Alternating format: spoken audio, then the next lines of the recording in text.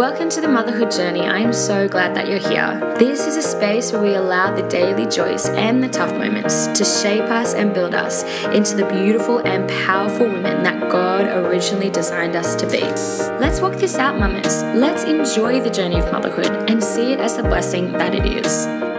Today I want to talk to you about hard and holy things.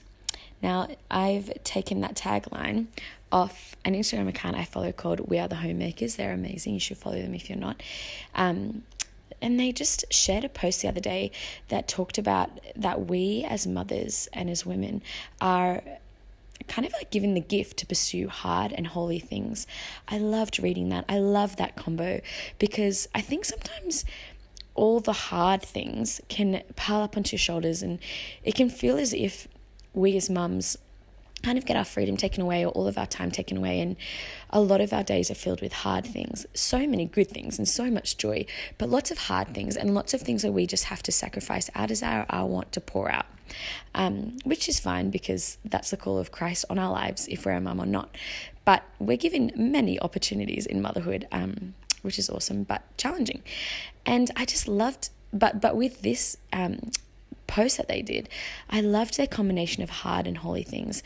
I love the perspective to put a spiritual and glory-filled and beautiful lens over things that are hard and not just see them as kind of stumbling blocks along your day. I love this concept of considering that we as mums do hard and holy things mixed into the one, that they are holy because they are of God's design, as I just even naturally commented, that when we're doing hard things, when we're laying down our lives, when we're putting others first, when we're faced with, will I respond with life or death in this circumstance, it makes something that's so mundane, like most of the hard things in our life, and makes them holy when we choose to honor and glorify our Father rather than submit to our flesh, which is beautiful. The examples that come to my mind are like, I have to do laundry again today.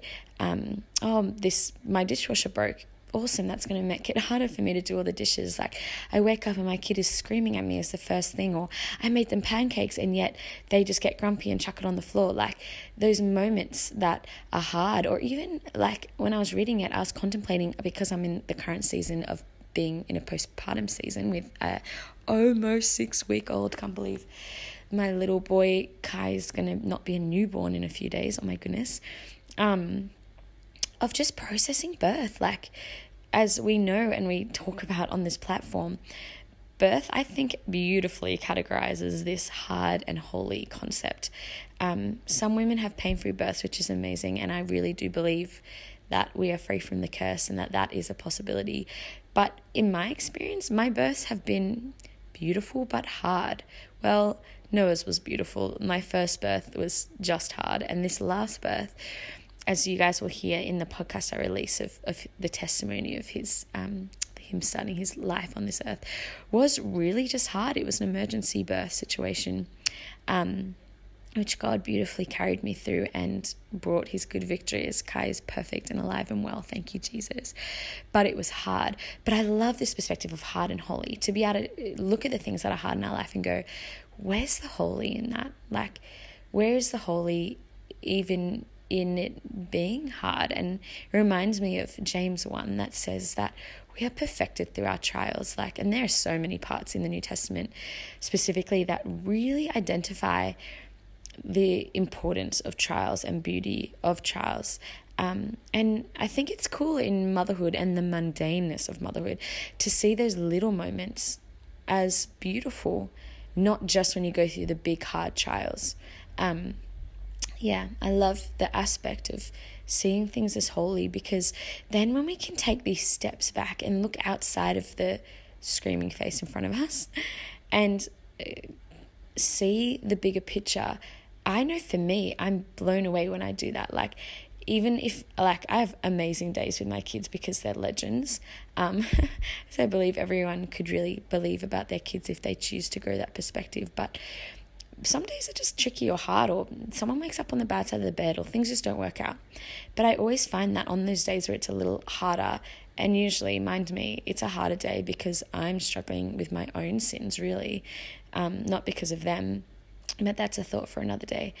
That even after those harder days, when I just walk into their room and I just I always check on them before I go to bed and open their door, because I just like to kind of see them one last time before I go to bed, just love on them, bless them. And I always just look at their faces and I'm almost daily just absolutely blown away. I'm just you guys are miracles. You are such a treasure. But do I have that perspective when the house is an absolute mess and everyone is demanding every little bit of me and I feel like I have no more to give? No. I'm so overwhelmed. But then when I see this mixture of hard and holy and I step back and I see that bigger picture, I go, oh my goodness, these days are holy. These days are of my King Jesus. These days are building me up to be the woman who I really do desire to be and am seeing flourish in me day by day through when I break, really, and then the humility comes and God sweeps in all his glory and grace. He's such a good Father. I was reading from the word today in 1 Peter 5, just how it was encouraging elders and how they take care of their flock. And I thought, even though it is perfectly designed for that context of a church, I, in a sense, in my home, am the elder over my children. I am the caretaker and I'm the one who leads them in Christ alongside my husband and our whole community. And I was just reading through the attitude and the perspective to have when you are caring for a flock. And it was beautiful that in that exact same passage, it tells you to not do this begrudgingly and do it with joy. And then also says, now be humble, because the Lord opposes the proud, but lifts up the humble. And then says, cast your anxieties on him because he cares for you, and stand firm in faith because the enemy is prowling around. And it just was beautiful because it showed the keys. It shows that the keys to be able to see life through the Father's eyes and to function in love rather than overwhelmedness and fear and just tension because things are hard is by being humble and by laying yourself down at his feet each day and going, I can't do this and I don't have the strength to do this and these hard things overwhelm me. But then he comes in and he whispers and he goes, but aren't they holy? And you go, whoa, there's actually so much more purpose to all that I do and so much more strength and value in who I am and belief in myself. I'm actually doing a really good work for the kingdom in this space. Although it is mundane, I'm always reminded by the Father, live for an audience of one, because the one that you're living for is pleased. And there's not too much I need to do to please him. When I've laid down my life and given it to Christ, I'm hidden in Christ. I'm completely redeemed. My sin is washed away and I'm seen as righteous before him. And as long as I pursue his heart, pursue living out faith in the best way that my heart in genuine authenticity can do that, he's pleased. And it's just beautiful. So, I'll leave you on that note for today. I'll leave you with a prayer as per always. Be encouraged, Mama, that what you do is hard, but it is holy.